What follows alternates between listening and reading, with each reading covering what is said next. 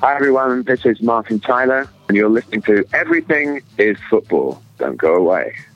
Hello everyone, I'm Mark Geschwin, and welcome to another EIF podcast. It's Monday, July 25th, and I'm here with Joaquin Delmar Perez, and we're here to get you caught up on today's news and all of the weekend roundup. And we're going to start with the two huge headlines of the weekend. Everyone will have seen these stories. Kolo Touré has left the Premier League to join his former boss, Brendan Rodgers, deluded Brendan, up north to join Celtic. And the second one being Lionel Messi, in honor of his idol, Aaron Ramsey, has decided to go with the bleach blonde hair to start this new campaign and start a new leaf in his Barcelona career. So Joaquin, quick thoughts on these just huge headlines. Thoughts on these massive news pieces. Emotional goodbye to Kolo Touré. We won't be able to hear the ya Kolo chants anymore. Imagine if Yaya leaves the Prem as well. That would be awful. But Messi, I mean, you know what? If the good look can bring in a World Cup in 2018, let's do it. Yeah. I mean, he's clearly just trying to channel his either inner Aaron Ramsey. Perhaps Phil Jones was making the rounds as well for that. Fabio Borini, he's been said to have been inspired by him as well. So he's channeling his inner Dragon Ball Z evolution, and he's just gonna absolutely torch defenses next year and show why Ronnie shouldn't win the Ballon d'Or. perhaps even a little homage to Daenerys Targaryen. Maybe that's where he's getting his inspiration from. You know, that's fantastic. Love the reference. But in all seriousness, we'll get you caught up on the actual two big news stories of the weekend. One being that Gonzalo Higuain looks set to join rivals Juventus on a €94 million move. Absolutely ludicrous fee, but would definitely be a signal of intent for Juventus. And the other one being that Riyad Mahrez, I'm not going to say looks set, but there have been rumors abound that he may be in line to join Arsenal for a reported 45 to 50 million. Two huge signings that would clearly shake up the window, shake up the face of European football this season. They stunned me a bit. What was your take on them? I guess let's go league by league. Let's start with the big one in the Serie A. I think it's kind of a dumb move from Juventus. I feel like they could, stick with Dybala and stick with Mandzukic and be completely fine in the striker positions. And I think that they play in such a rigid format that if you gave Dybala more and more minutes and sold off Morata, I don't think there are any issues. You know, they have guys like Zaza to be backups and whatnot. So I think that's fine. But I think they prepared for the Pogba leave by signing Pjanic. And eventually I do believe Pogba will go to Manchester United. And that is a huge sum of money that they're going to get. But they're throwing it down the drain by signing, I think Higuain is like 28, 29. I mean, it's just, I feel like it's a pointless signing. He's old. I mean, sure, maybe he's in your prime, but he's not that player that's going to give what Juventus needs. And it's like to make that push to win a Champions League. That I think that's their ultimate goal, just like a PSG, to give that extra push. They're already dominating their local tournaments, but they want to make that international push. And I don't think Higuain is that player. Well, and it's also interesting just because they've really done a real Bayern Munich in this case. Bayern Munich for years have been pinching players off Dortmund and sort of making the league a real non-event, even though, much like for Bayern, Juventus has been cakewalking the league for years. But, I mean, this will really – Napoli were their biggest challengers last year. This is going to create a huge hole for Napoli now. And maybe they're thinking, make the league even easier, rest even more players on the weekend, and then focus your entire attention on the Champions League. It's kind of similar to PSG and like I said, Bayern. They will essentially be in one league, and that is the Champions League, and maybe that's their thinking.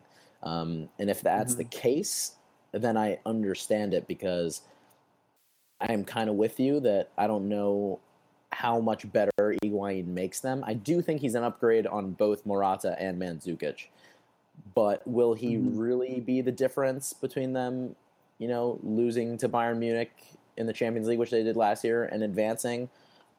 I'm not so sure, but I do think that in terms of it being, a strategic move, it makes sense. But like you said, the fee is just absolutely ludicrous. I think they would have been better off, bidding 50, 60 million and then trading Mandzukic to them in the process, or, one of their 62 defenders that they have now. So I think they could have been more economical about it, but I do think it makes sense for Juventus. Definitely a topic of debate, but now let's go to the signing you were talking about in La Liga. And I was thinking earlier about the pros and cons of the Gameiro move. There are definitely, in my opinion, more cons, but I do see why there could be some pros.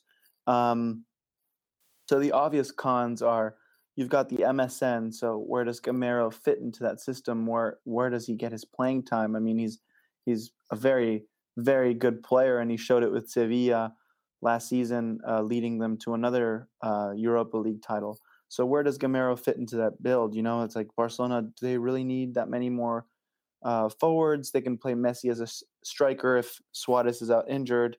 Even Neymar can play at striker. He's shown to be a floating false nine sometimes for Brazil. So, I mean,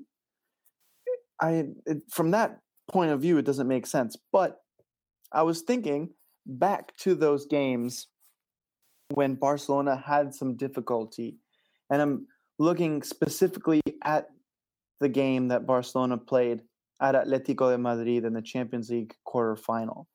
And Luis Enrique, in my opinion, is a good enough coach where that if Barcelona on the training grounds trained a 4-4-2 where you have Messi and Neymar as wingers and played with two strikers and had Gameiro more of a floating striker underneath Suarez, I think he's good enough to do that. And it's a tactical surprise that Barcelona is not used to playing like that. But they're definitely technical enough and smart enough to be able to play with the two-striker system. And if they want to throw a team off balance, they could play like that from the get-go, or at halftime make a quick substitution and go to a 4-4-2. But Mark, what do you think about that? I think that would be a pro to having a guy like Gameiro. It's like a tactical uncertainty and a change of what's expected from Barcelona, if you see what I mean. Yeah, it could definitely be an interesting move for Barcelona to bring in Kevin Gameiro. It would give them some options, but I sort of agree that I just don't really see him fitting in, because he just simply wouldn't play. I mean, when Suarez is healthy, when Messi's healthy, when Neymar's healthy, they are never going to not be in the starting 11 unless it really is, some sort of cakewalk game against, Granada at home or whatever it might be. So it doesn't really make a whole lot of sense to me. But then we'll jump to the final transfer that I mentioned earlier, which was Riyad Mahrez to Arsenal. We've seen Conte leave. We saw Vardy already reject Arsenal. So to me, this just makes absolutely no sense. How can you look Vardy, big Jamie Vardy, in the eye if you're Riyad Mahrez and say, we just won the league. I know you rejected Arsenal, but I feel that I should go to Arsenal. Keep the team together. Conte's gone. That's all right. You got Nampali's Mendy, who's, Conte 2.0. He'll do the same thing in there, so you're all right. But keep together two of the three Musketeers, have a good run in it, and see what you can do. This would be incredibly upsetting, in my opinion. And it's also that Leicester has made a conscientious effort to bring in other talented pieces around their core that they had last year to be better than last year. And it's like they've made pushes to get good players. Like Alfred Musa is a great signing for them, because they always had troubles finding another consistent forward that would show up in moments other than Okazaki and Ulloa, because I mean, let's face it, both of those guys are not exactly your Champions League caliber striker. And Musa at CSK was definitely effective and is definitely very pacey and fast and would take some pressure off of both Riyad and Jamie. But I think going to Arsenal is just a downgrade for your career. It's like you just won the Premier League and you built your whole entire brand and your fan base and your love and support at Leicester, and you want to go to a team that's been consistently proving people how disappointing they are in the past few years. And Wenger refuses to spend big and go big with players. And the only time he does it, it's for a center mid like Ozil, but he doesn't build any good pieces around Ozil. So I don't know. I think the Riyad move, I mean, for a lot of people, it would make sense. I mean, going to Arsenal gives them a lot of more international exposure, branding and marketing opportunities. Algerian fans would flock to Arsenal and whatnot. But sentimental value, I don't see it, and I think he should stay. Yeah, I completely agree.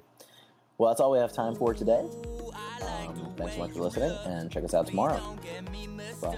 Sick of playing it by the books. I think we should get a room. Yourself and your shoes ain't off the shelves. You straight out of magazine. Feel things I ain't ever felt.